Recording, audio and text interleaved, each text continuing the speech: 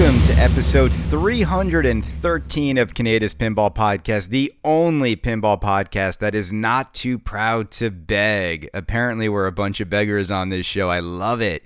We're going to beg, borrow, and steal your attention with one of the best interviews I've done in a long time.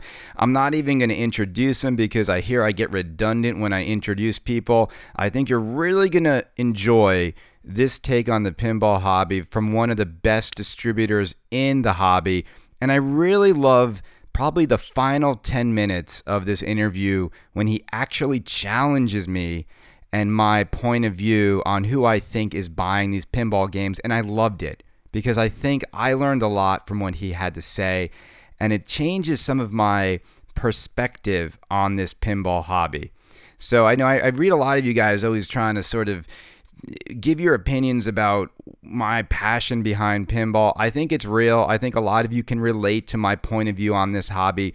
But I also think when you learn more about this hobby from people who actually sell the pinball machines to people out there, you can't help but grow and change a little bit your opinions about pinball. So I did enjoy hearing what he has to say. So I'm just going to air this interview. It's a great one, and I'm going to be back to you maybe at the end of it with some opinions and some thoughts on what we talked about. Here we go. Ladies and gentlemen, you all know him as one of the greatest pinball distributors to walk the face of the earth, Joe Newhart from Pinball Star. Joe, welcome back to the show. Hey, Chris, that's a great intro. I like that one. Thank you. I'm going to start giving people the most glowing introductions. You know, I have to do all I can to get people back on the show, it seems. I don't think so. I think you've had a lot of great guests lately. Well, I appreciate it. I appreciate it. And Joe, the reason I wanted to have you back on, it's been a while. We're now in, what is it, mid-February pretty much of 2019. You're a distributor. You're looking out into the pinball landscape for 2019. What kind of year do you think it's going to be? I think it's actually going to be a pretty good year. We're kind of in the middle of what I think is going to be quite a long lull at this point in the winter months, because there's really not, Stern just came out with Monsters. That was the most recent release. And I don't think we're going to see a lot of reveals of significance until mid-year, and then maybe some more later in the year. So I think a lot of the companies have announced what they're going to announce. And even from a sales perspective with Pinball Star, it's a little bit of an odd, situation where a lot of the games are starting to ramp up that were already announced. We got Oktoberfest that's going to start shipping hopefully at the end of this month. I'm talking to Joe Balser a couple times in the past week, so they're going to be getting ready to go very soon. Spooky is starting to ship Alice Cooper. We got the first of those going out very shortly, my first customers. And Jersey Jack is still plugging away with Pirates of the Caribbean, and we should see some new stuff. I know you're going to be asking about that. And, right. Monster Bash is shipping a little bit more slowly than expected, but, that's shipping, so we're not going to see anything new coming from them. I think Spooky is going to have a whole year of production on Alice Cooper, and obviously Scott Denise's game is going to be, in development for the near future, and I don't exactly know when that's going to be revealed, but I wouldn't expect that to be towards the end of the year. Maybe they'll prove me wrong. Chicago Gaming, won't see anything new from them for a while, since Monster Bash will dominate most of this year, I would think, and some of the reruns of Medieval and Attack. We're going to see some stuff coming from Jersey Jack. I don't think it's going to be as quick as some people may think it is. Right. Maybe they'll surprise us, but let's talk, Joe. Let's talk about this in sort of like the order of what you've been talking about. So sure, we have no agenda, so you. Yeah, and we never do. Let's talk about Oktoberfest. So end of this month is when you're thinking that could be shipping. Now, are they going to reveal sort of like this is the final version of the game? I didn't ask that question. I know there's been changes to artwork. I know there's been some changes to some of the mechanics. Nothing really major, just maybe some geometry and fit and finish type of things. I'm sure when everything is finalized, they're going to say, here's some professional pictures, and here's the layout of exactly what we're producing versus what was shown at Expo. It's a good question. I Well, we saw has they definitely released new cabinet artwork. So we saw the changes right. there. We saw the changes to the back glass. They took the monkey off. What are And your that's thoughts just on the monkey? the monkey. I think is a bunch of, and I don't usually curse on your podcast, but I think the monkey was just the whole thing was a bunch of horse shit. I think the monkey's funny. I do get that the monkey doing what the monkey was doing was maybe not, politically correct in this environment. Um, so I don't have a problem with losing the monkey, but the monkey's funny. Let's face it. The monkey is part of American pinball. He's kind of like their unofficial mascot. I wish he was still on the back glass. I do understand that, doing what he was doing was not, Where you did know, they get this mascot? Is it inspired by John Papaduke's work there, or like? no, here's the story with the monkey, and I'm surprised you don't know It was on the. Houdini, right? Yeah, he was on Houdini, but and I never knew the story. And one day, I see that they made the T-shirts with, the monkey with little bandages across his private parts. And and to make a T-shirt, I asked Joe Bosser. I said, Joe, what's with the monkey? I said, it's funny and all, and he's a character on the game, but is he that integral of a character to the theme to make it, make him with a T-shirt? He said, you don't know about the monkey. He goes, we don't tell anybody, but since you're asking, I'm going to tell you. And he said that, we've been very adept to making sure that we're very historical with a lot of little nuances with Houdini and the history of Houdini on the game. There's a lot of little references that only, maybe Houdini fans or people that research Houdini would know about. And he said, the thing with the monkey, he said, Houdini was a kind of a crazy guy.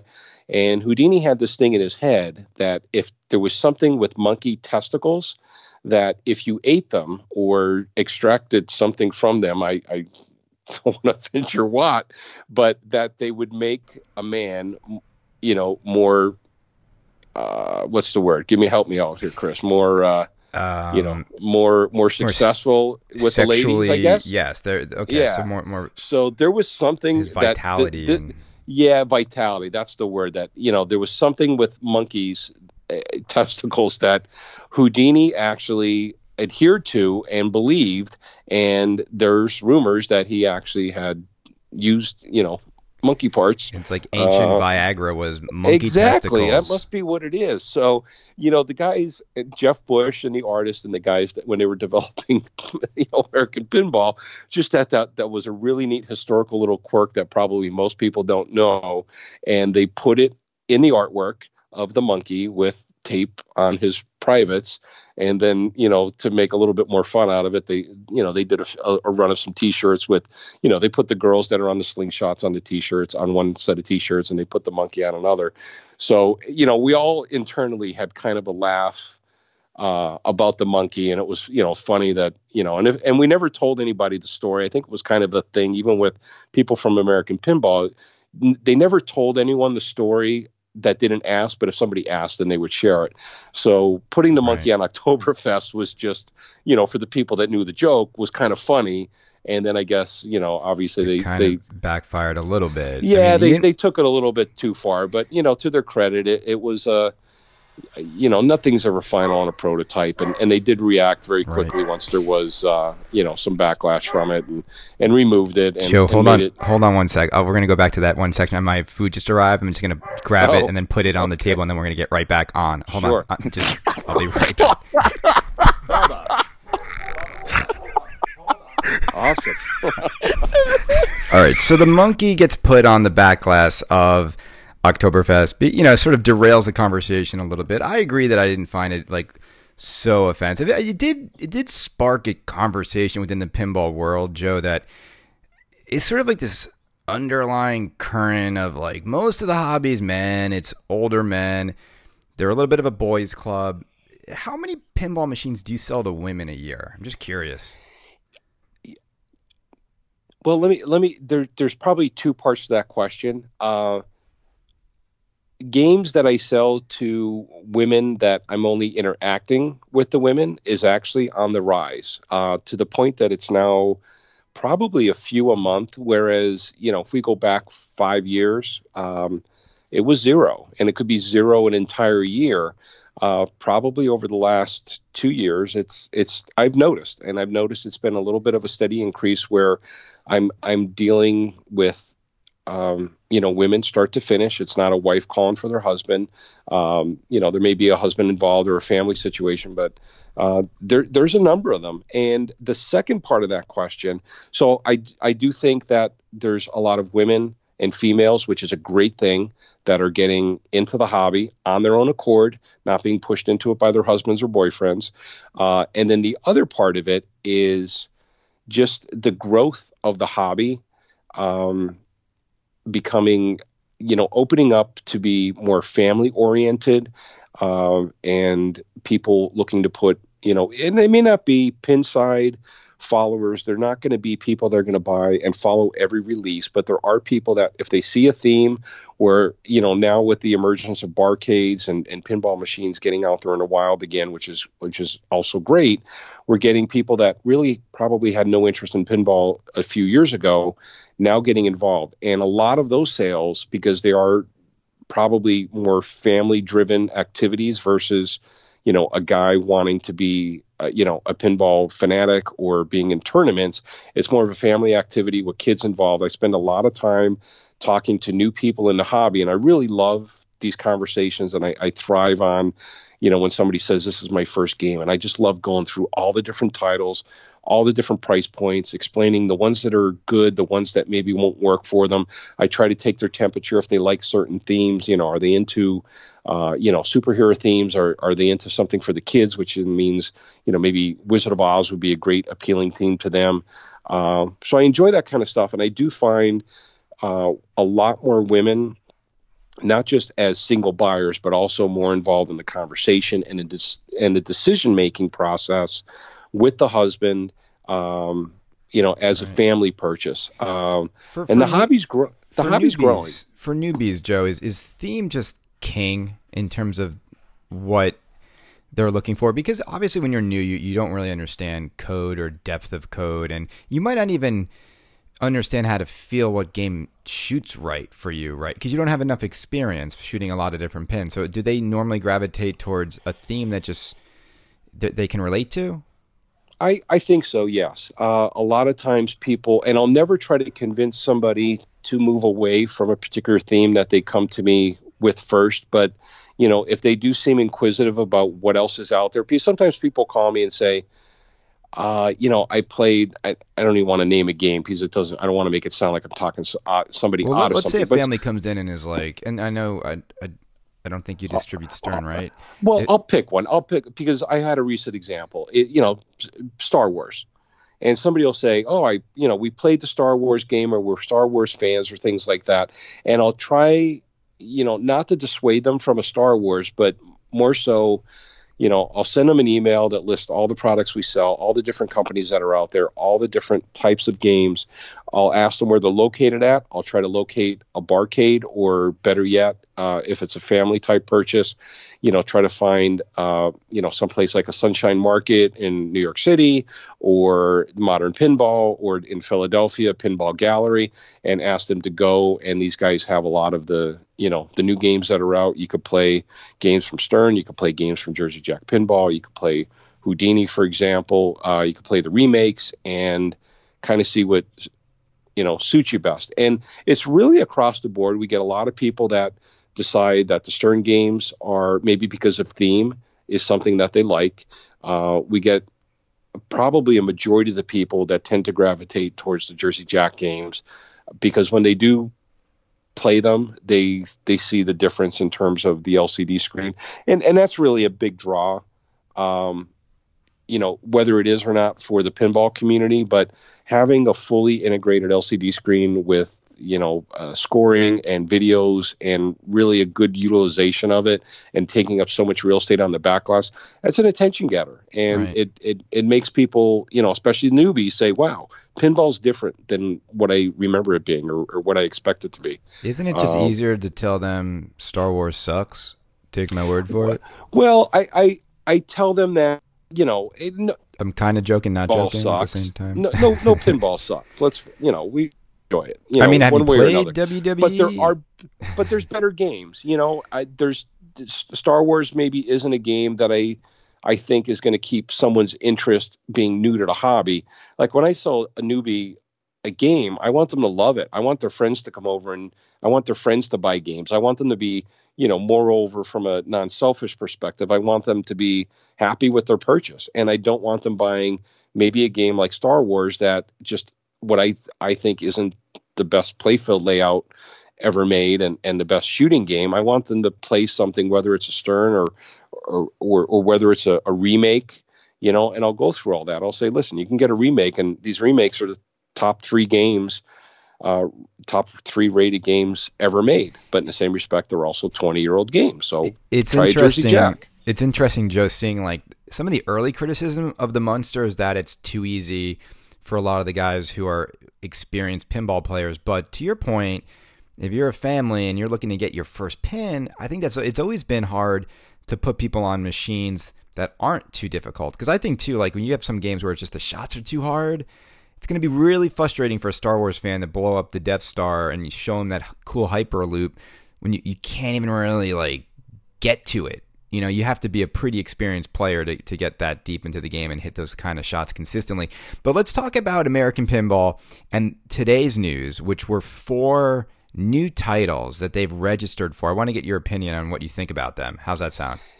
That's fine. I did see that. I actually did talk to Joe Balser today, and we did not even discuss that. I forgot all about it, and I hadn't known about any of that prior. Well, as a distributor, and I'm not saying that they're a thing or they're not a thing because I honestly just don't know. But I remember Sherlock Holmes. I did see the This Weekend Pinball Blast this morning. So you're going to have to refresh my memory with the other ones. Yeah, as a distributor, which one of these excites you? And when you're thinking about like what you think people will get most jazzed to buy. So we got Sherlock Holmes, we got Poker Run, we've got Valkyrie, and we've got Robin Hood.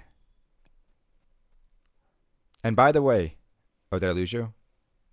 No, I'm here. Okay, because I thought I lost you. And by the way, I learned today too that Sherlock Holmes is an open IP. So this is like a sort of like Houdini, where anyone can kind of right up their alley. Yep.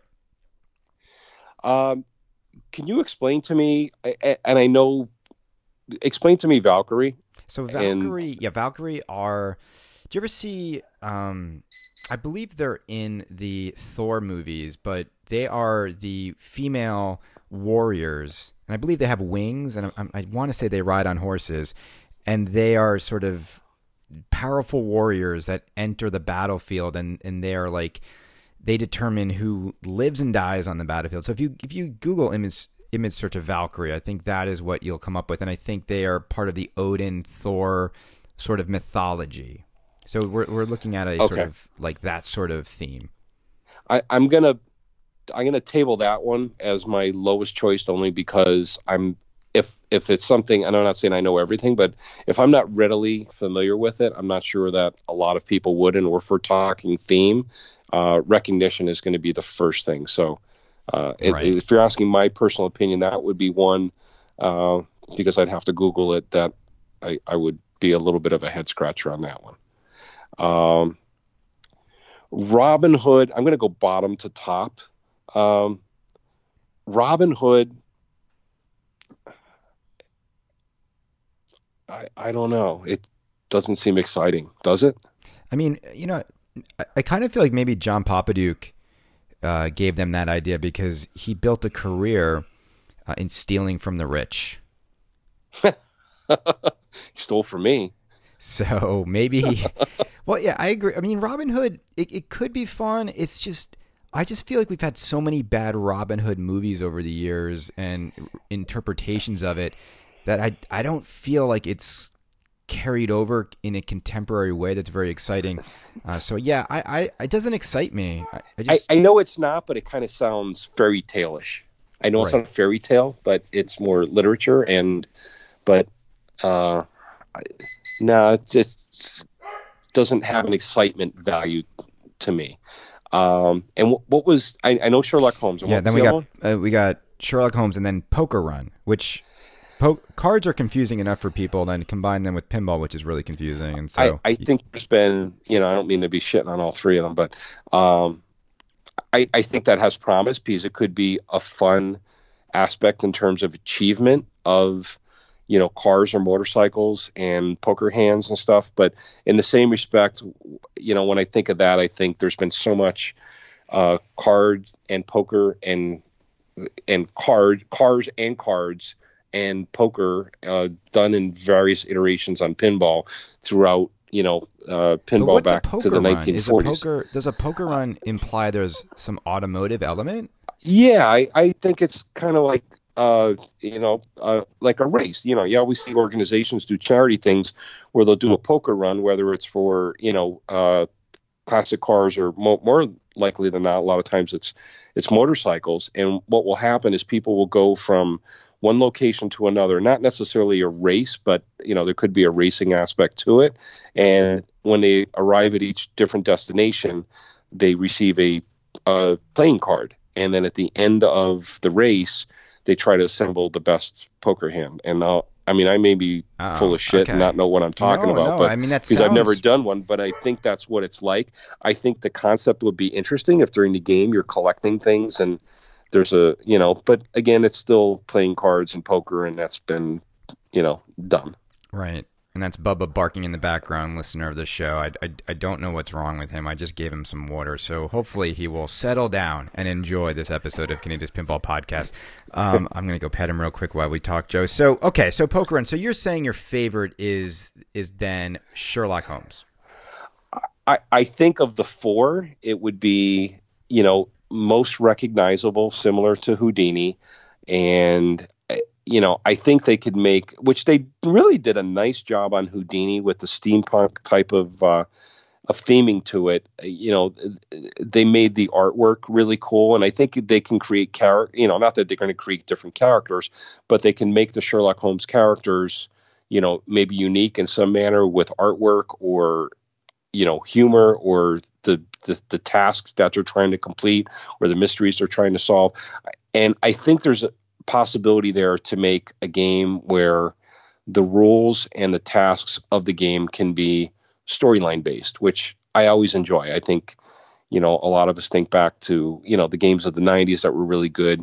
There's some storylines to them, which I think has been missed a lot with more recent games where the aspect or the focus is strictly on here's a theme and we're going to make a ramp, and this ramp is going to be this character from the movie. This ramp is going to be another character. This outlane is going to be called, you look at something like X-Men, and it's common with most games, every shot is a character and there's not really a storyline that you're working through. And, if they do something creative, which I think American Pinball does a good job with, they did a great job with Houdini, sharing the history of Houdini and making the tricks and different things that he did in his historical stuff, part of the game. I think there's an aspect of that for Sherlock Holmes. Would it be my first choice for a pinball machine?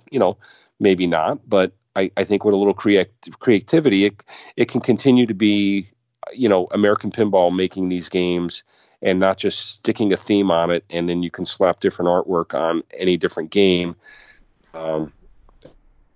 It's a Right. new game, whereas they're kind of a little bit more creative with that aspect. So, Right.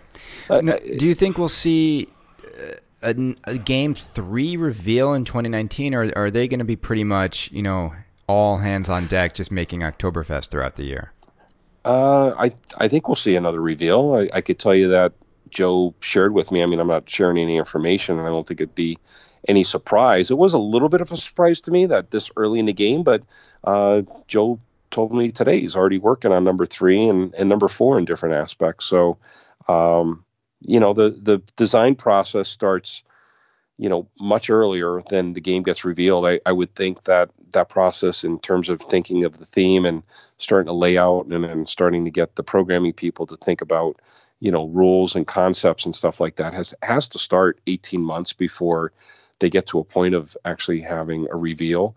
Probably, 6 months later, they've got a white wood and maybe no artwork. And then 6 months after that, they probably got some artwork and a mock-up of a playfield that they can probably flip. And then, you go 18 months out and all of a sudden they've got some prototypes and finished artwork and a game to be revealed. So I think it's conceivable that, Joe's working on, number three right now, fairly in deep, and probably working on some basic things with the one after that. Having seen Oktoberfest and Houdini now, what's the one area you think they could use improvement on moving forward as they go into games 3 and 4? Improvement. Okay. Integration. This is a hard one for me because I think they do a really good job. Like when I talk to customers, I guess I'll always go back to this because it's what I do every day. I think Jersey Jack has the best handle on integration of the LCD screen with the activity on the playfield, meaning that the LCD screen is reacting to what's going on during the game. And if people want to look up or people that are watching the game, they'll see things going on the screen, whether it's scoring being highlighted or whether it's video clips or sounds. I know that's not, associated with the LCD screen, but animations maybe, really being reactive to what's going on the playfield. And I think that's the beauty of the LCD screen. It's not just, and I'm going to pick on Stern here, and I'm only picking on some of their first iterations with an LCD screen.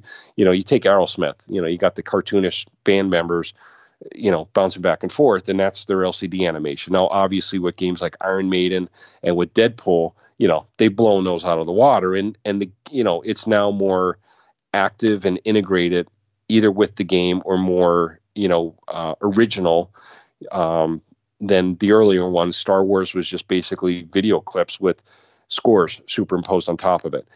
For American Pinball, I think they fall in the middle of those two. I think American Pinball does a really good job of integrating for their first game, whereas it took Stern a few games with the LCD screen to actually utilize it properly. I think American Pinball did a really good job with that up front. I do, however, feel that some of their animation work, maybe not the animation work, but maybe integrating it is a little clunky and slow. In terms of, and I know this was a criticism of Houdini, that a lot of the animations stopped gameplay and you had to watch. And I know, you can hit the 2 flipper buttons and bypass stuff, but they have to evolve that a little bit better with Oktoberfest, so that the animation, it doesn't become the focus and it becomes a snippet that happens really quick, and then you're back to the game, or the game never gets interrupted. That would be, my only, not necessarily criticism, but something that I think has to evolve. And that evolution happens with a company from one game to the next. I just mentioned about Stern with Star Wars and Aerosmith, and how, they were the way they were on those games, and then they evolved to be, better. You look at Jersey Jack. I tell people all the time when, they're looking at, the evolution of the Jersey Jack games. You look at the Wizard of Oz, which is an amazing game. We can't keep them in stock. I can't wait for them to rerun them again so we could sell them. This is 8 years later. This game is such a home run sales wise that, because of the theme and because of the game. But when you look at the animations, it's rudimentary. It's, here's the scores. We got 4 quadrants. Here's the scores, and here's the scoring quadrants of what's going on the game. And then when we want to show a video, we're going to take that away, and then we're going to show a video. And then you just see the simple thing they did with Hobbit, whereas you have the beehive thing in the center that is always showing videos, and then you've got the scoring on the exterior. And then obviously with Dialed In, it took another evolution because that was, there wasn't really movie clips or things to use there. They created their own Sim City, and the scores are integrated along with that.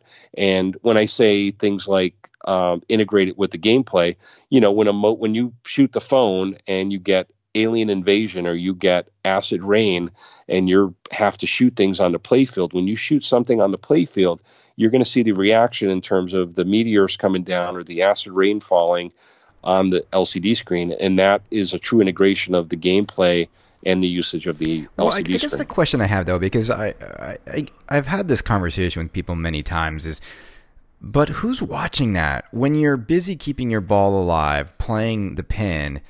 And I do see it happening, right? But I'm always curious. There's only so much time you can look up, and there is so much emphasis happening now on the screens that I'm like, is this just meant for people who are watching someone play's enjoyment? No. And you haven't owned a Jersey Jack, so you maybe haven't gotten a lot of time to play the game, and you kind of train yourself to keep sneaking those peeks up, or if you want to watch a video clip, I'll find myself playing the game, and if I know I started a mode, I want to watch, if I made the ramp that makes the acid rain, fall, I'll peek up quick and watch that, or I'm looking for scoring stuff. So no, are you watching it the whole time? Of course not, because the game is in the playfield, but there is a manner that you'll start to play the game and you get used to looking up at certain times. And it's not just when, a ball gets locked and you have time to do that. There will be time during gameplay that if you make a long orbit shot, maybe you'll peek up real quick. And it's not that you're distracting yourself from the game. It just becomes a natural part of playing the game. You've got two things to look at. Is it your main focus? No. But I think when you own, a game with an LCD screen where it's integrated like that, even if it's Houdini, there's a part of you that over time playing the game, you kind of learn to share where your eyes are. Okay. Now, I want to also own a Jersey Jack machine, and I'm excited. I think you will this year. I'm excited for the titles. Let's talk about JJP. So, first question is, how's Pirates selling? Pirates is actually doing very well. I mean, I'll be honest. Last year was kind of a shit show with the spinning disc and the delay. It was hard, and it was hard for the company. It's hard for the distributors, and it was hard for the owners of the game and the buyers to have to wait that long. And some of the excitement, everybody knows. I mean, some of the excitement, dissipated and went to other titles, and it felt like the game was already out and it wasn't even out yet. So we had some lulls in the action, and some people that decided other games they wanted something sooner than later, and we had some cancels, and we had a lot of people that came back to back to Pirates of the Caribbean once it was revealed. When it was in production and starting to ship, obviously we get a really big uptick from that because it's real, right, and it's visible and people can get it. Maybe not readily available, but people did want to get in line. The really good thing is that the sales have been really consistent, very much like, and I don't know that I've seen this with The Hobbit or Dialed In. The Wizard of Oz was the same thing. It was once it, you've got that initial excitement of the regular buyers that are going to buy it either at pre-order, or the second group of regular buyers that are going to buy it when it's in production. I think the key of a success of a game is, after those two groups are satisfied, who are the people that just end up deciding that it's a good game and want to buy it? And that's like the third wave. The third wave has been very good. Do you wish Jack would have held back and given Dialed In more of a runway? Because I think he was right about to catch that third wave. Yeah. And it was here's the next one, guys. And everyone's like, oh, yeah, we really want it, not knowing it would be a year wait. Yeah, I don't know if it really. I mean, I could tell you my opinion at the time. I was arguing against revealing Pirates, and it had nothing to do with thinking that there was going to be the delay there was, because none of us expected that or knew that at the time. But it was more so from a sales perspective, we're cannibalizing, Dialed In, which is exactly what you just said. The game is just going to start getting legs. Now that ended up not happening because of the delay with Pirates. Dialed In still had the floor for a longer time than we anticipated. But the sales of Pirates have been good. I mean, I over the weekend I just happened to be looking at some of my orders for the last month or two, and they've been strong and they're consistent. Every week we're getting new people. And that's what's going to happen is as the game gets out there in people's homes and friends come over and play, as the game gets out there on locations and people play it, they realize what a great playfield layout and how much stuff there is to do on the game. The rules, the game obviously is beautiful. I think it's a great title. It's probably my second favorite Jersey Jack game behind Wizard of Oz, which is just going to be special to me just because it's the first one. Right. So is there any truth to the rumor that they're going to stop producing Pirates in March? Yes. So from what I know, yes. Okay, and that is to make room on the line for the next title, or to make yes. Wizard of Oz rerun. Maybe yes, some of both. I don't know the exact answers. I can tell you that Wizard of Oz is coming, and we're going to be doing a rerun of those. About I think Jack announced 250. I don't think I'm. And now sure. Now a question I have about that, because I think there's a lot of excitement that there's going to be like a final run of Woz, right? 250. Is it going? Don't ever say final, because that title's evergreen. It's never done. Well, a question: is it going to be? Are they going to go more towards like a pro version of the game where it's going to be more affordable, or are they going to make these a more even limited sort of exclusive collectible? I'll answer part of that I can answer confidently. I don't think you're ever going to see, they may prove me wrong at some point, but I don't think you're ever going to see a Jersey Jack game stripped down, features removed, rules different from one model to the next. So the rumor of the in terms of a pro model, the rumor of like the monkey being yanked out for a more reliable mech is false. There may be things that are going to be changed with the game, and it's not for purposes of cost cutting. It's for purposes of reliability and certain mechs that, Chris, this game hasn't had. Well, other games don't have the opportunity to evolve. Right. Because they're not usually on the sales block for anywhere near as long as the Wizard of Oz is. Because again, it's a great theme, and it's a great game.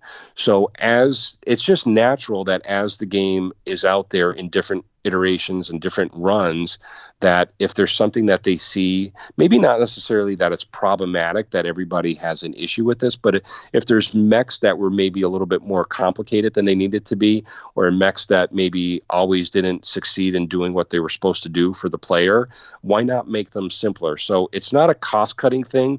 And I've actually gotten this question asked a few times in the last couple of weeks, where people are asking exactly what you asked me. Is there going to be a cheaper version, a knockdown version, a pro version similar to what Stern does, and is that what's coming?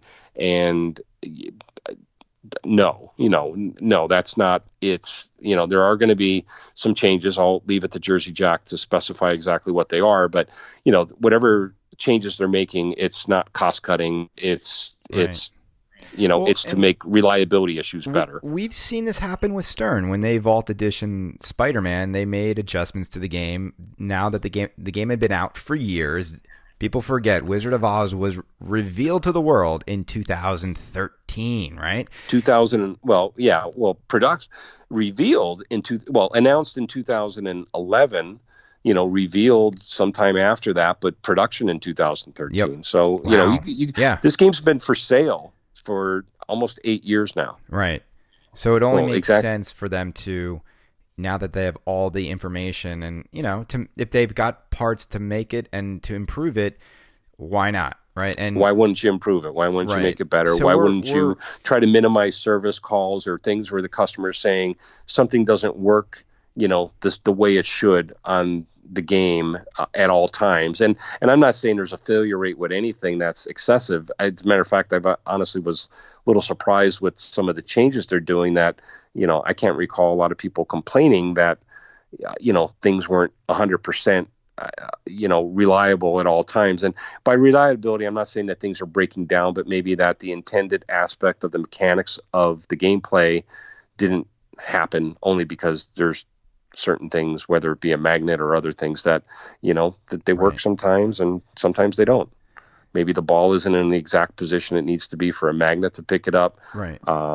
Things like that. Maybe a switch isn't hit because there's not a proper tolerance from, Now, when Jack said he was going to reveal 2 new games this year, is this Waz one of them or no? We're going to see. no, Okay, no. and so we always talk about and Joe, I know as a distributor, you want to see Jack reveal a game and be able to get people the game as quickly as the excitement is around the game, right? So, do you think he's learned the lesson that you don't show it until you can ship it?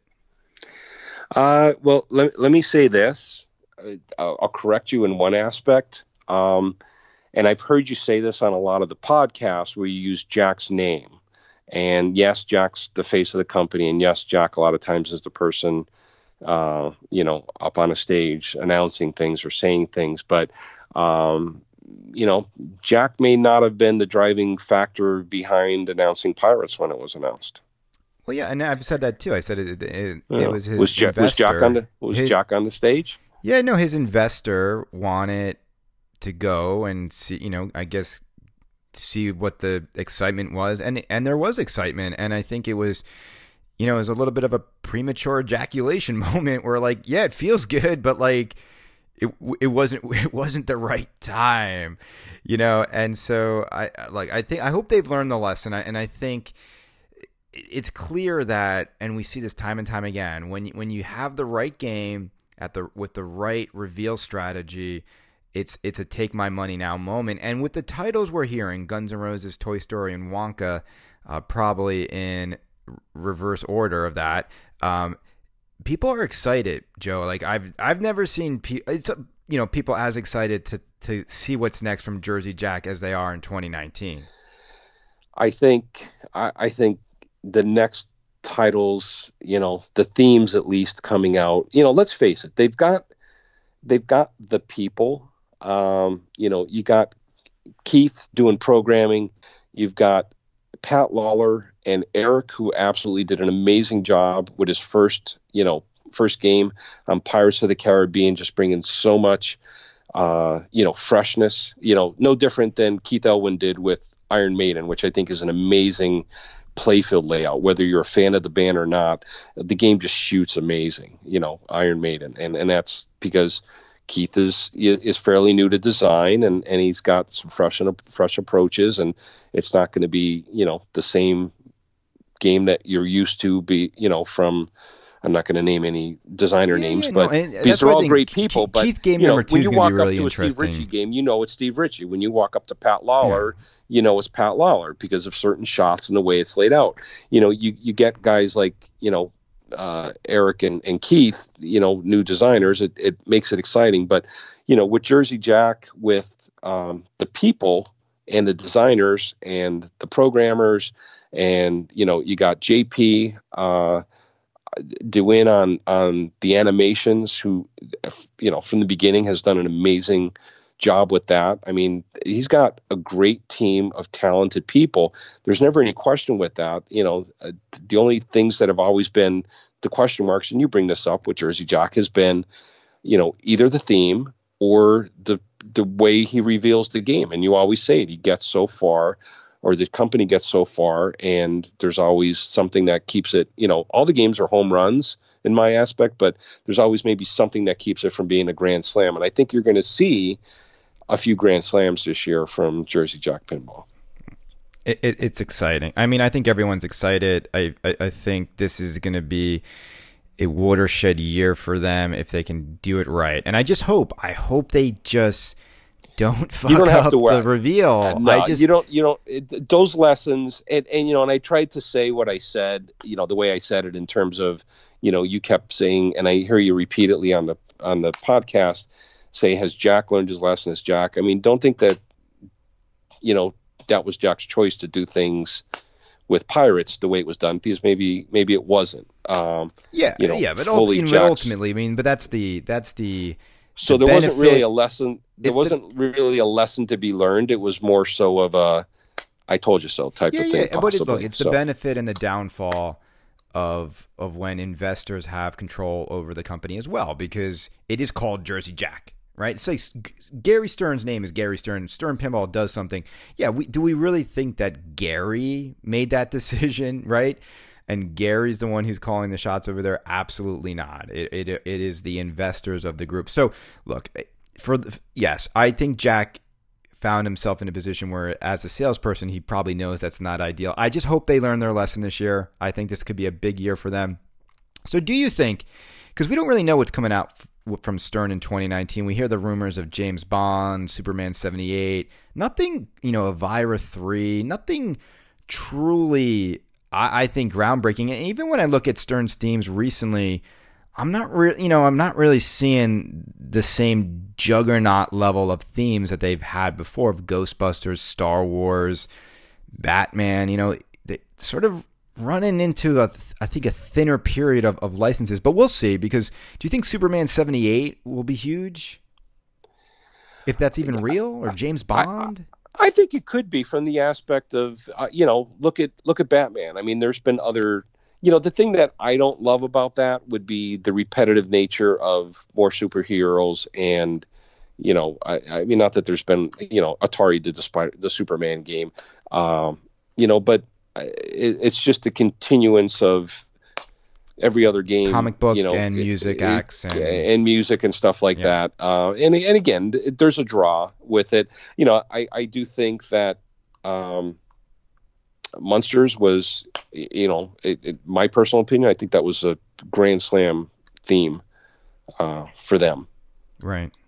I, Um, we'll see. I mean, look, Munsters is interesting because it is a little bit of a niche show. I think it doesn't have the same mainstream mass appeal. It's not a property that is, I don't want to say hasn't aged well, but it hasn't been relevant for so long. And so I think you do have to love the Munsters to want to own one. It definitely doesn't have the same fan base as a Toy Story or oh a no, Willy no. Wonka. So I think those are bigger. So let's talk about Deep Root, because they are kind of like the Valkyrie boutique company coming out of like nowhere with a huge team with You designers, just used engineers. Valkyrie in a sentence. I know, right? That was I impressive. know. It's like the word of the day every time I say Valkyrie. But do you like, okay, with Jersey Jack, you were saying 2 Grand Slam, pins ready to go. We've never, that's huge news or something to look forward to. Stern will never stop being Stern. They will keep hitting us with 4 to 5 titles, which we know they know how to get hype and excitement around. And then you've got Chicago Gaming, and then you've got American Pinball, and then you've got Deep Root, right? It just gets kind of crazy when you think about all of them trying to jump into the ring. What do you think Deep Root's going to do? Uh, it's a good question. I really don't. I don't have. I don't think anybody does have any inside information or knowledge. I think even other companies have been, curious on what's going to come out. I think, and you hit the nail on the head. And I don't remember what podcast or if it was you or a guest that said it, but I think these guys are either going to hit a massive home run and flip the table a little bit and make something a little unique and a little different that's still pinball, but a little different, maybe similar. I don't want to say it's going to be similar to like a Pinball 2000, like Revenge from Mars or, the Star Wars game, but they have maybe the possibility to make something a little bit different in terms of what we're used to expecting a pinball machine to be. Whether that's with mechanics of the game or design or look of the game or size of the game. I don't know. I've heard some different things. What have you Um, heard? I could tell you the one thing I heard, and maybe this isn't even, I shouldn't even say this because it's nothing I heard about Deep Root, but I know that at some point in time, some of the people that are involved with Deep Root had made some, and I mentioned the size of the game, that they had made some for other companies, had floated some ideas of different cabinet designs that aren't really your standard pinball cabinet designs, and there's some curiosity as to whether some of those ideas from the people that are now employed by Deeproot are going to be what we're going to see. That's going to be a little bit different. I'm not saying that's good or Right. bad, but I I know they were, yeah. they were different. They were really out there and different, and whether that would be accepted or not, or whether it would be a really cool thing. I mean, and again, you look at Pin 2000, it's a different pinball shape than what pinballs were and continue to be, and it did well, and it was an incredible platform that introduced something Yeah, new. but it got destroyed in sales by Family Guy. It came out at the same time. And I think Stern learned a lesson then too, because you had all this new tech and innovation, right? And just like a good theme that looked like pinball like trumped it, right? So I think Robert, with his main games in his own collection, his personal collection, are Bally Williams games. I think he's not going to go too radical. I think if you've watched anything happen in this pinball industry over the last 10 years, everyone who's tried to innovate too much has failed so hard. The modular system at Highway Pinball, P3. Am I missing anything else? I mean, you know what I'm saying? Like, I think Jersey Jack, he made pinball look a little bit more modern, but it was still pinball. Correct. Right. And I think everyone else has done that as well. And I don't think you need to go like radically different. So, and also, for collectors, Joe, you don't want a game that stands out in the wrong way, like a sore thumb in your lineup. If you radically change the dimensions of pinball or the cabinet, it's going to look weird when he gets home. I don't know if I agree with that. I mean, if something comes out that is unique and different, and it's still a pinball machine, I mean, does it have to be 2 feet wide and 5.5 feet long? I mean, is that? My favorite was when Papa Duke spent years making the Zidware games, and he made it a longer cabinet, and then he couldn't find glass to fit it anywhere. It just like came up short. All right, well, Yeah, no, I think they're gonna. I don't think, for all the investment and all the energy that Robert Mueller has put into the company, and I commend him for the people that he's hired, the number of people, and also hiring, and factoring in people that are doing storyboards, and I mentioned earlier about the storyline aspect to a game. I mean, I think that could be a really cool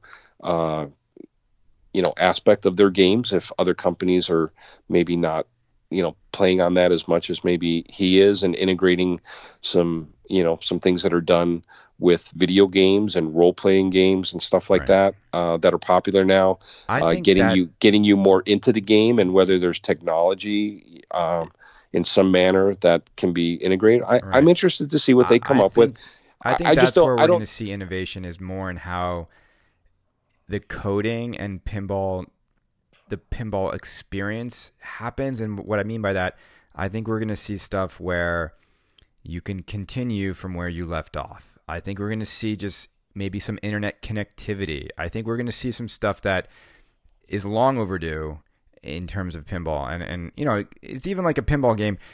Why can't you start a pinball game in 2019 and pick beginner, medium, or expert when you start the game? True.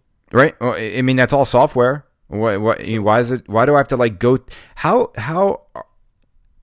old school and sort of arcane is it to have to go into the menu system, go to adjustments, and do like each thing individually? Like, because you can change all that like manually. Like, it takes this many shots to complete each mode in Batman. But why not just auto program it on different levels for skill level? Anyway, I think we're going to see stuff like that. But when do you think when do you think they're going to reveal themselves to the world? Because TPF is a no-go now. Yeah, I know. And then it's like I was so looking forward to it. The 5 days. Yeah, it's crazy, and I've heard you say it's crazy even that it's in their backyard and not to. But if it's not ready, it's not ready. I mean, if they're not done or they're not satisfied, it's big stakes. I mean, you don't want to come out with the game and not have prototyping or not have they're coming out with multiple titles. Have one when promising four, or, three maybe at first launch. You want to do it right. So I commend them for, I'm sure it was a hard decision, but I do commend them for standing back and looking at, where they were going to be at that point in time and making a decision early enough to not hurt the show.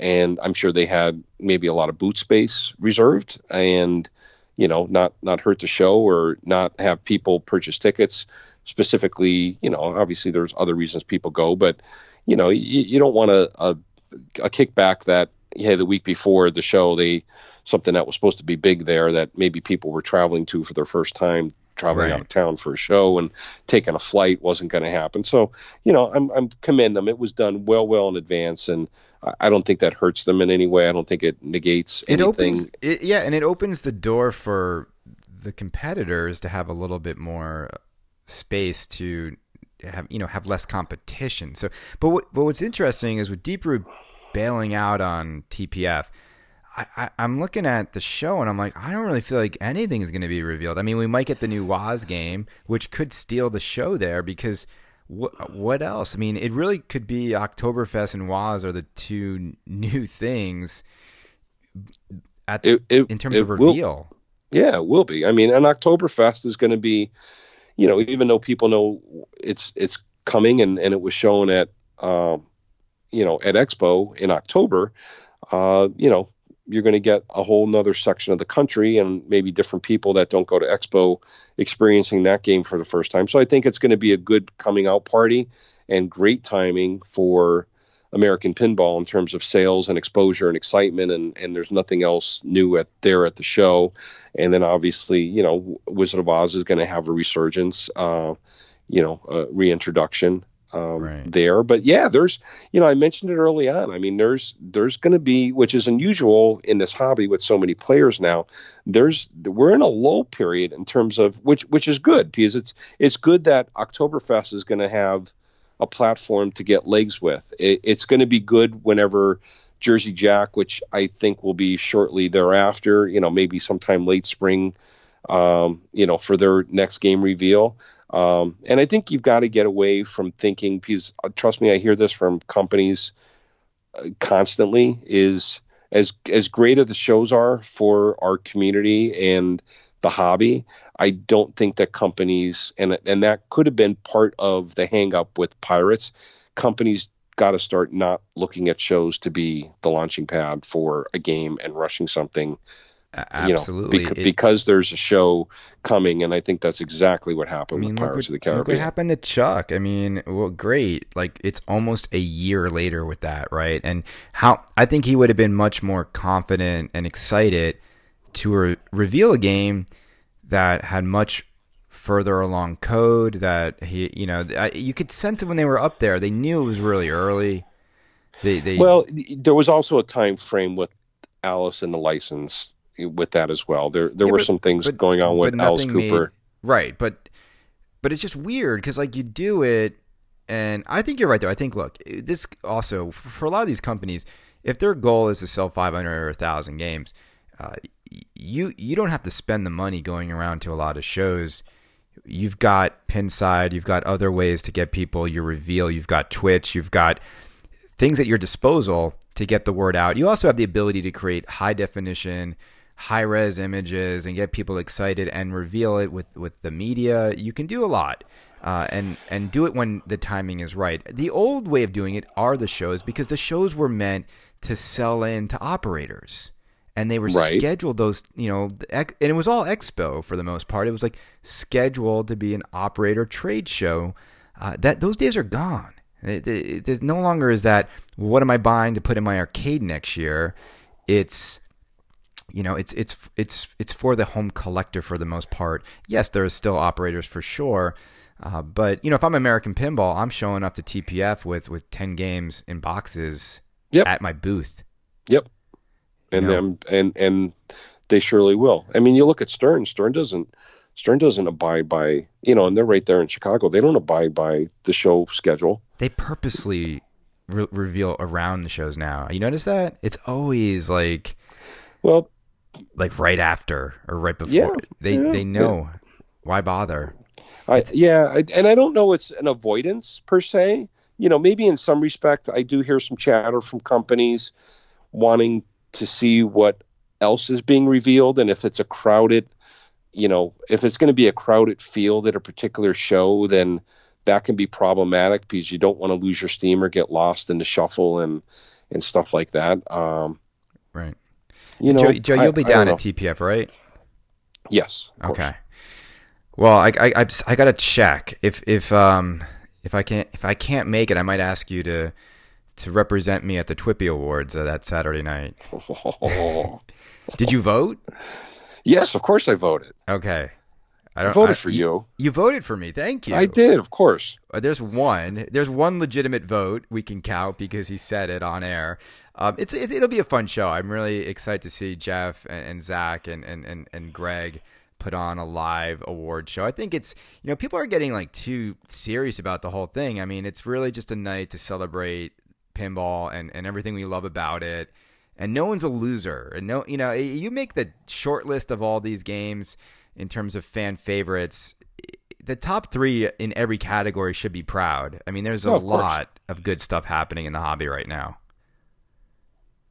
I don't disagree. I think it's going to be a good year. I think Stern started off fantastic with Munsters. Again, maybe you disagree. I think they did an incredible job with the theme. I think the artwork from Chris Franchi is amazing. I absolutely love the black and white version. And I'm going to answer your question you posed, which I was really perplexed that you even asked this question or were curious why they did it, putting the black and white version on the premium versus the LE. I mean, think about it. If that's the attention getter and maybe one that people are going to think is really cool and want, the LEs sell out. So once they're done, they're done. So why not put something as unique as that on the premium that there's no limit to? Yeah, no, but I do think. Look, I think out of the two options, though, it's definitely the more polarizing. So people either love it or don't love it. I don't think people are like, everyone's not universally saying it's great. Like, and I also think the LE though should always be the most unique. Holy cow! Like, I get what I spent my money on, and I think companies struggle with that because, to your point, right, Joe, is like, well, if you make it too good, you only have a finite amount of chances to make money on it, and then you're kind of like screwed in a way. You've left money on the table. But it's finding that balance. I mean, we know that. I hope Jack, this is the other thing with Jack, I hope he reevaluates the way he does his collectors, his limiteds, and his standards. I don't even, because to your point, I don't even think there is like such a thing as a standard Jersey Jack pinball machine. We don't sell many of them. Who I'll be wants honest one? with you. I don't think there's anything wrong with them, but it's just you will get operators, we'll sell them the locations that obviously are looking to make the money back. But for the most part, when you look at, what you're getting, when you get the Invisiglass and you get shaker motor added and you get the powder coated trim and a topper, it's a no-brainer. You're getting your $1,000 extra of stuff, and then you get the collectability aspect. Do you think Jack made a mistake? Because this is similar to Munsters with the, where to put the value. Not allowing the LE guys to buy the topper with the ship in the bottle. No, not at all. And I will say that there was the first phone call I got, I don't even think Expo was over, is I got a call from Jack, and Jack said, I got to take your temperature on a couple things. One of them is this topper. He goes, do we sell it after, do we sell it to the LE models? There was such an incredible, I think it's probably one of the best toppers ever made, the ship moving and just the lightning noisy, strikes. A little noisy. Yeah, a little noisy, yeah.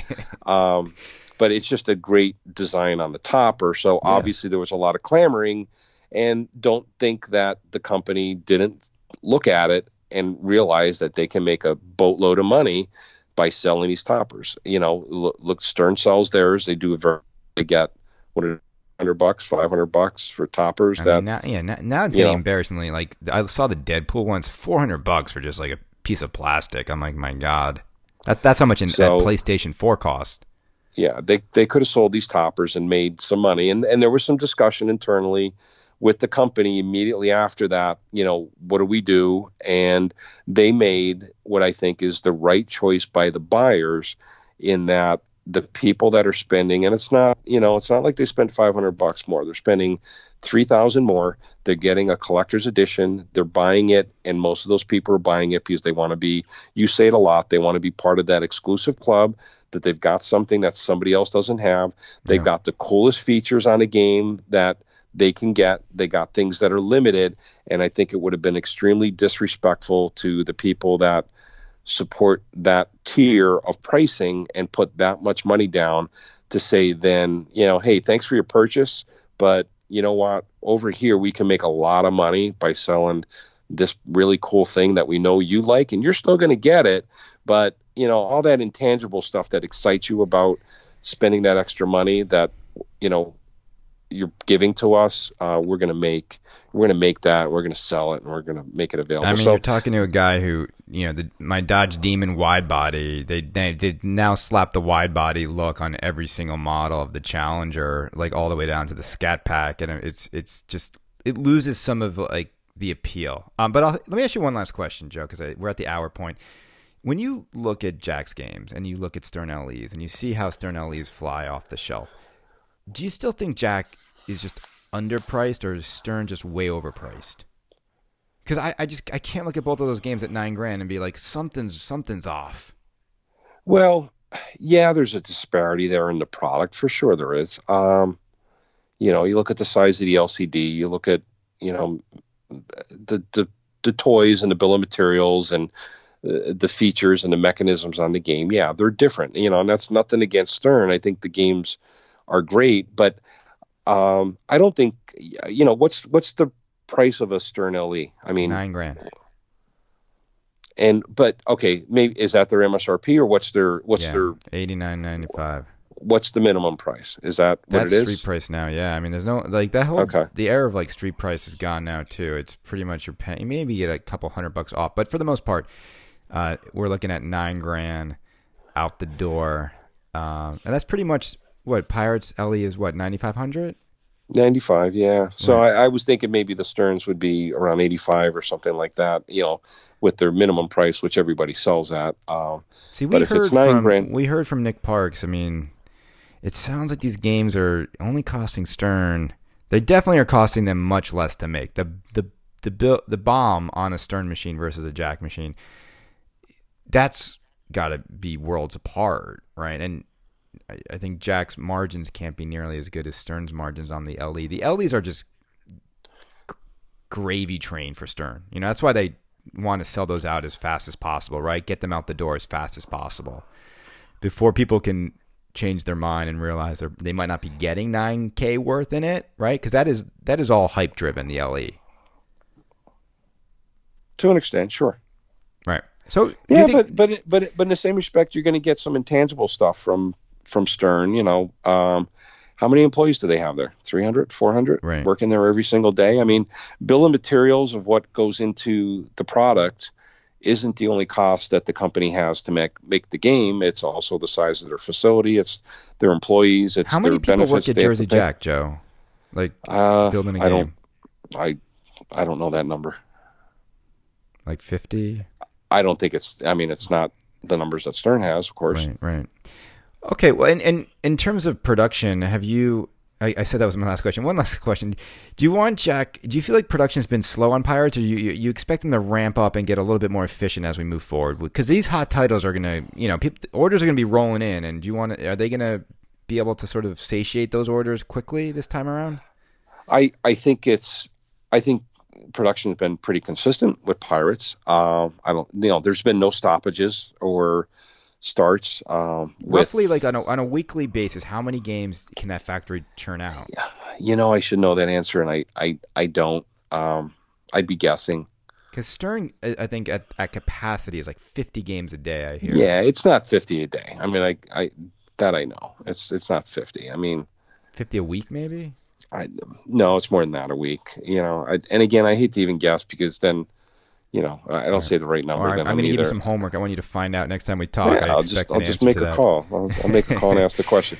Well, I do have one thing for you before we go, sure. which I hear you talk. I told you when you text me and said, "Hey, can you do the podcast?" I told you I was going to challenge you a little bit. You always seem to have a reoccurring theme in a lot of conversations about different things of the hobby, whether it's pricing or companies and what they're doing.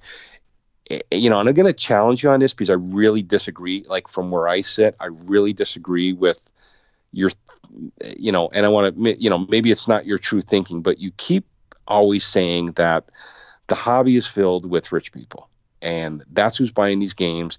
That's who these companies are making the games for. That's who's making them successful. And Chris, it's not. I mean, you mention a lot about millionaires and the number of people. Are there really rich people that do extremely well in life that love pinball and can afford to buy the games and can afford to buy the LEs and the collector's editions and stuff like that and buy every game or multiple titles a year? Yeah, of course there's a lot of people like that. I have plenty of them as customers of mine.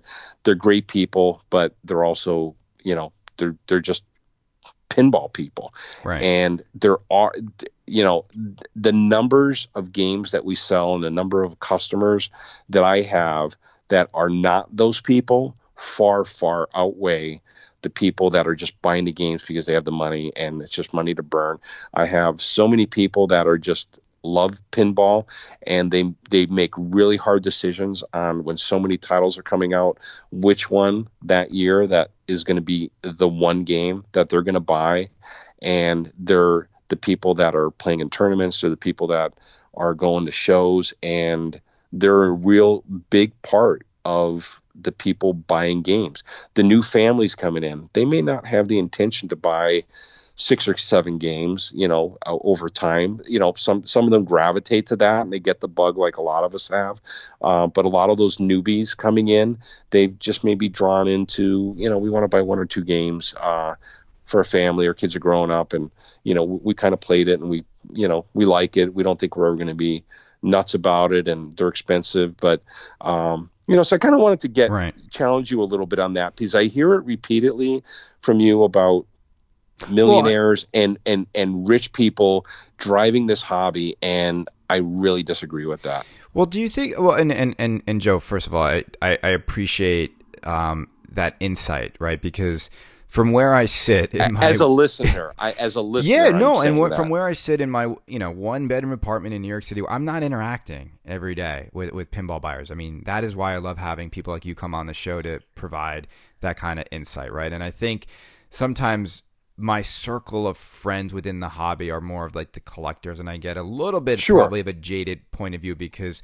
I know guys who can buy like 10 pins on a whim and not have to care. But obviously at the volume they're selling these games out, there has to be a more of a middle class purchaser of the pinball machine. I would have to say, like, if you're below the middle class and you're buying these new games, there probably is something you're doing wrong financially to do that, though. Even if you love pinball, I do hope people are not, spending a large amount of their savings on pinball machines. I do think there's just but again, like that, we have one life. People make their decisions with their money. I'm not here to tell people how to spend their money. But I guess the thing is then, in terms of what's driving it, though, I mean, obviously, it is the more affluent customer, Joe, that's driven the prices up. No, it's not. But then who drove the prices up? We all who did. Showed Stern? We all did. Okay, we all did. Okay, so then then I guess my question for you, Joe, then have we all sort of shot ourselves in the foot by continuing to buy without really looking at some of these games and being like, is the value there? Because when I look at the way Stern's LE prices have jumped and skyrocketed, and yet features are pulled out of games, and we're still buying. So either we're not rich, then we're pretty stupid on some level to keep gobbling it up. Right. Let's face it. We go back and I'll go back to a time when Stern was the only player, and there weren't LE models and different models. I've been doing this 20 years. I was buying new in-box games from Stern, whatever it was, the original Pirates of the Caribbean, Spider-Man, you even just go back, 10 years or 12 years, they were $4,500. That was So the what price of happened?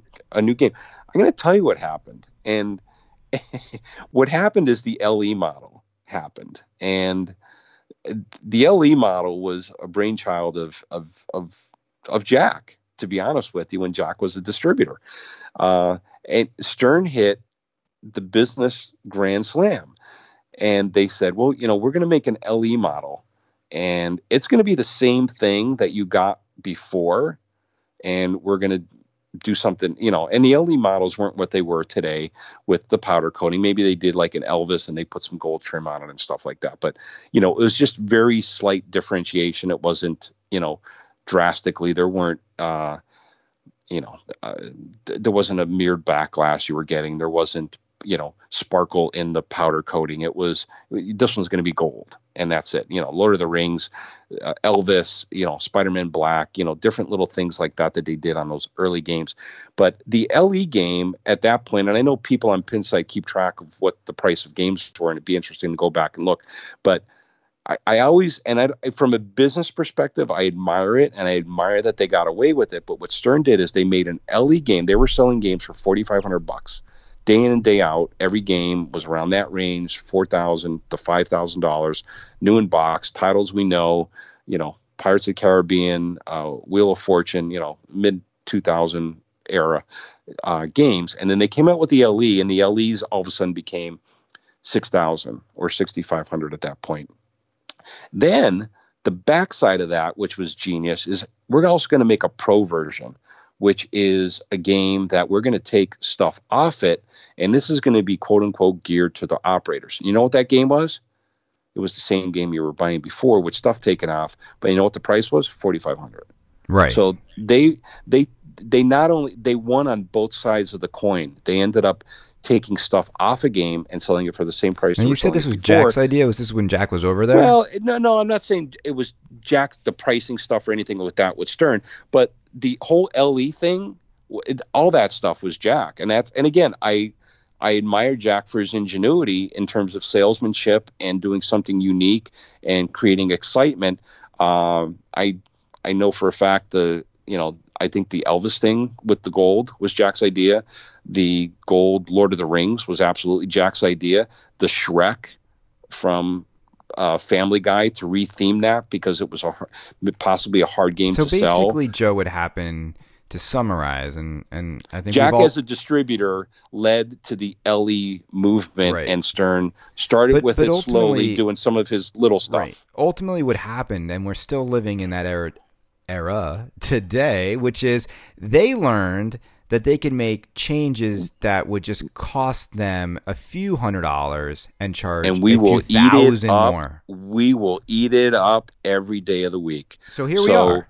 And that is where we're at now. I don't think the companies, Stern, Jersey Jack Pricing, or anybody that prices their game anywhere are doing anything. Obviously, the first rule of business and marketing is you got to price it in that sweet spot where you're going to get a good number of sales and you're going to get adequate margin. You price it too low, you're going to sell too many for too less profit, and that's not good. You price it too high, you're going to be sent with inventory in a box, which isn't good either. So the market will find that breaking point for price, and thus far there hasn't been a breaking point. And everybody says, well, when's the bubble going to burst? And I don't think there is a bubble, because of the reasons that I mentioned earlier. Everybody expects that the pinball buying market is the people on Pinside. And I laugh at that. It's not. Trust me, I sell the majority of my games to many people that don't even know what Pinside is or care what Pinside is. They just, they may go there for information once in a while, but they don't live on it. They're not involved with threads and keeping up with them every day. They think, or another group of people may think that the tournament players, that the circle that they're in that's pinball, and it's not. There's so many different aspects of different types of collectors that myself as a distributor, I see them because I interact with them, because all these groups buy games. You got the tournament guys, and they buy certain types of games Right. or certain price point games. You got the collector guys that, hey, day one, they want the most expensive thing that's out there that's exclusive. You got the families and the new people that hobby that want just, they really want to take their time. They want to buy the best game. They want to go try them out. There's people with maybe not a lot of money that are only going to buy a few. So there's a whole mess of people there, and the hobby continues to grow. You Right. see And the it more majority, it sounds like with the barcades. the majority of buyers are more of your casual game room purchaser. I think it's 50-50. I think you're going to get 50% of the people that are really passionate, and it's something that, like you and me involved, we're doing something with pinball every day. We're thinking about it. We're jonesing Right. about it. We're excited about it. And then there's people that buy the games and They never do a single code update. right, exactly. No, it happens. And It happens. and then And they don't know what they're games. missing because they don't know what they're supposed to have anyway. There's people that I sell games to, and I don't hear from them for 3 years, and then all of a sudden they'll call me back and they say, "Oh, I've had this game for 3 years. What's new? Has there been?" And sometimes I chuckle. Has there been anything else new since I bought The Wizard of Oz in It's 2015? amazing. And I blow their mind. Well, yeah, I got 50 choices for you. Right. So there's Those people are those people are living the dream, Joe. Like I feel like it's a curse. We wake up every day thinking about they're this. They're not consumed by it. Right. Like I was saying something to a friend today. I was like, look, if you just don't go on Pinside, if you just don't go, you won't ever wake up and hear any news about a new pinball machine anywhere, unless you're, again, like connecting to friends on Facebook who are all into pinball. But if you just don't go to a certain few places and don't, if you get off of social media, you're not going to walk down the street and see a new pinball machine in the window or read a news story about a new pinball game. It just doesn't happen. It's so True. niche. It It's is, niche. but it's growing. And It is growing, but you're not going to see it on like the Grammys, or not going to see like no. celebrity game room. You just don't see it as much. But anyway, I think you bring up a really good point. Now look, I guess my question back to you is, who is driving the market, and are any manufacturers out there you think, hitting that market on the head or in the bullseye? I mean, obviously Stern is doing it the best because they have something for 5,000 or 9,000 of the same theme. Doesn't that help them? Sure, it does. I mean, Yeah. Jack is like, you got to spend a ton, and then you got to spend a ton more if you're like a collector, like 12,500. At that point, you've got to be somewhat rich. I'm sorry. Stern hits all aspects of people with pricing, and they develop a client base based on that. I think the other thing that Stern does really good is, with the marketing and I think Zach Sharp is doing a really good job. Obviously a lot of the tournament stuff, but look at all the exposure. I'm always really impressed when they come out with their launch party list. And I saw the one come out last week for the Munsters, and there's, 30 locations on there that are doing parties, not just that have the game. Right. That's nothing. But the fact that there's 30 different locations advertising, promoting their product, that's great. Yeah, That's good for pinball. It's a lifestyle and they tap brand into that now. kind of stuff. Apparently, it's a lifestyle brand. Did somebody say that? No, that's how Zach refers to it. It's a lifestyle brand. That's how they talk about it in their own press releases. It's not a pinball company. It's a lifestyle brand. Anyway, I get what they mean. You can buy apparel, and I can wear Stern underwear maybe next year. Anyway, Joe, always a pleasure. We will have you on soon. If you're at TPF, guys, look out for Joe Newhart. Awesome dude. You'll have a booth there, Joe, for Pinball Star? No, I go as an attendee. There's a lot of my friends and peers that are distributors that are more local to that area, so that's their home base, and there's plenty of companies set up booths there, and a lot of distributors. Sometimes there's a little bit too much overlap, but I do get a chance to meet a lot of my my customers from both Texas and all around the country. I love going to shows. I try to get it to as many as I can throughout the country, California, Chicago, and of course the East Coast shows. And we got Allentown coming up in May, so I'm going to have an incredible booth there with all the new stuff that we've been talking about, and looking to make that show really exciting. I hope to see you there this year. Yeah, You're planning I it can out? drive to that one. I'm always there. Good. It just, and you know what, I always say this, and I go to Texas, I go to Expo, everything's always at Allentown. Everything. It's not as glamorous, for sure. No, of course not. Yeah. It doesn't have the same kind of like, hang out late at night in the hotel and let's get drunk because the wife's not here kind of vibe going. But it has fun. It's got the pinball feel. It doesn't have the we're here because there's something new. We're here. It's got the we're here because we love pinball. We're going to see all the same people we see every year, and I'm sure a lot of the other non-event shows, which again, Expo in Texas seem to be, those two that hold the mantle, but a lot of the other shows seem to be just local gatherings that friends can see each other again that, you haven't maybe connected with in the last year, or people you just talk to, by email or on Pinside or stuff like that. So, Right.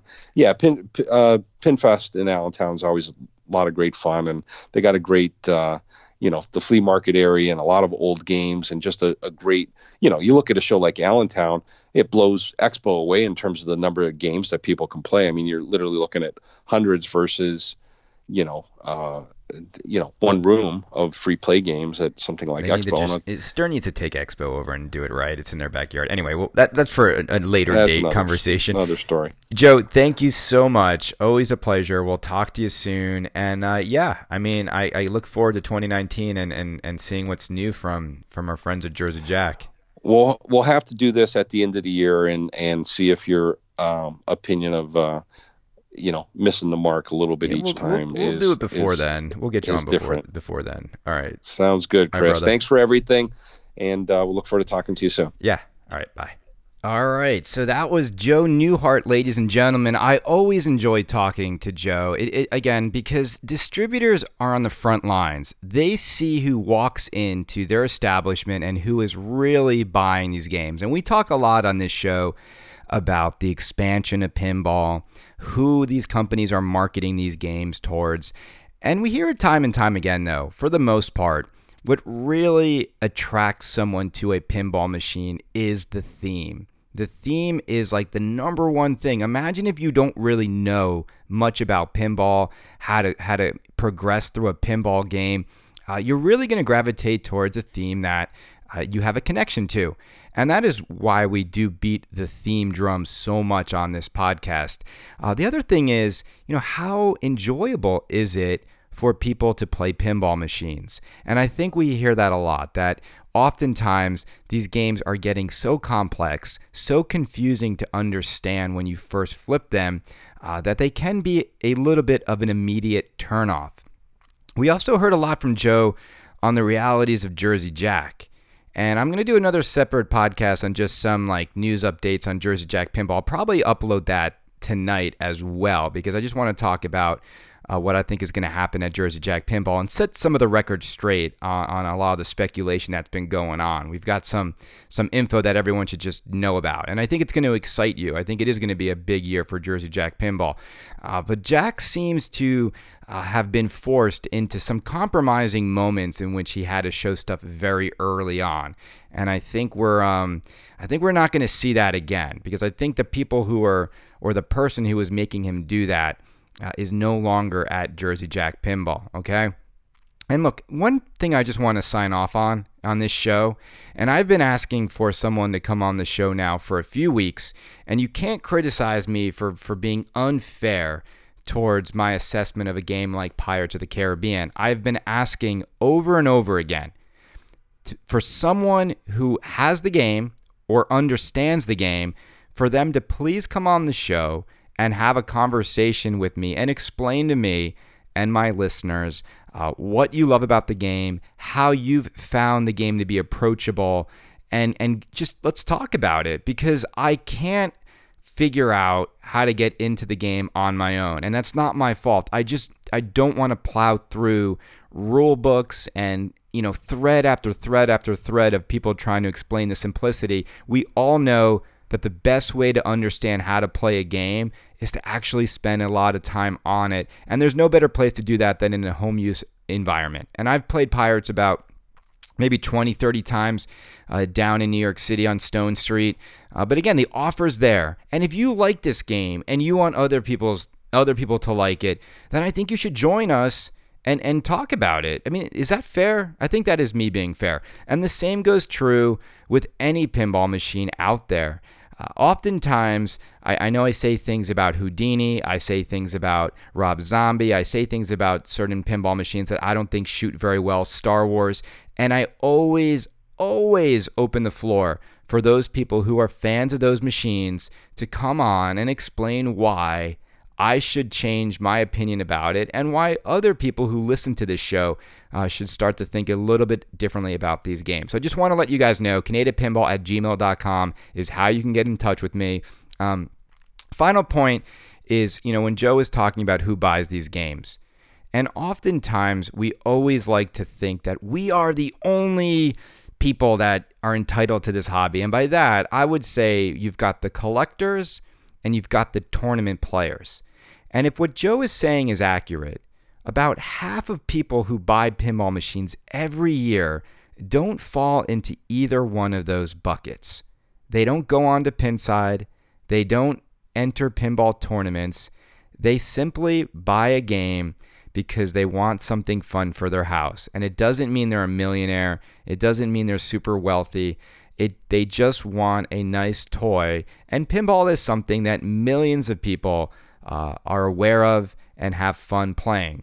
Okay, so I mean that is a little eye-opening, right? But it's not surprising, because sometimes I think that we fall into a little bit of a vacuum, and we see it all the time. It's like people on Pinside, you get two guys who have issues with their game and they're screaming, and it sounds like every single game is shipping with problems.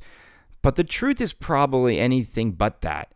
That even though a few of us who have megaphones and constantly can cry about it, right, on a public forum or repeat ourselves frequently on a podcast, it can start to amplify the issues as if they're more widespread than they really are. Now, that being said,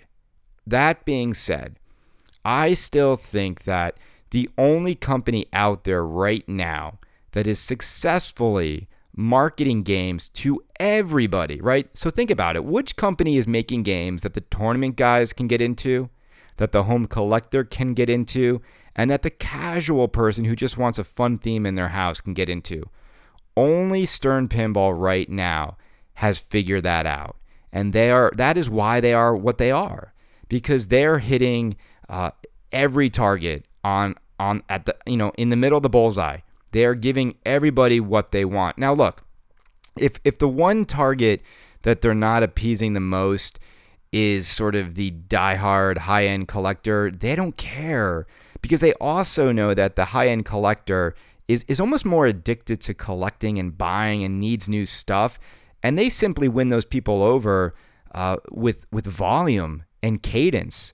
And they get you 4 to 5 new things you can buy a year. And they know, even though you're very opinionated, they know you'll cave and eventually buy 1 or 2 of those games. And I see it all the time. I've been talking, I don't want to name names here, but I've been talking to some of my friends who bought a Munsters LE, and I asked them, did you play it? And they're like, no. And it's like, well, why'd you get it? And they're just like, they can't really say why, other than, I think it's cool and I think it'll shoot well. But really, they just have an addiction to getting a couple new pins a year. And I understand why. All right. But there is a huge audience out there that is underrepresented. It's underrepresented within the podcast world. It's underrepresented at the pinball shows. I'm always surprised too when you go to pinball shows and you bring up Pinside, and some people are just like, I don't even know what that is. I don't even know pinball podcast. What is that? Anyway, so here's to getting people more representation. Here's to more positive podcasts in the future. Everyone, love you guys. Thanks for tuning in. And we will be back with some Jersey Jack episode probably tonight. Bye.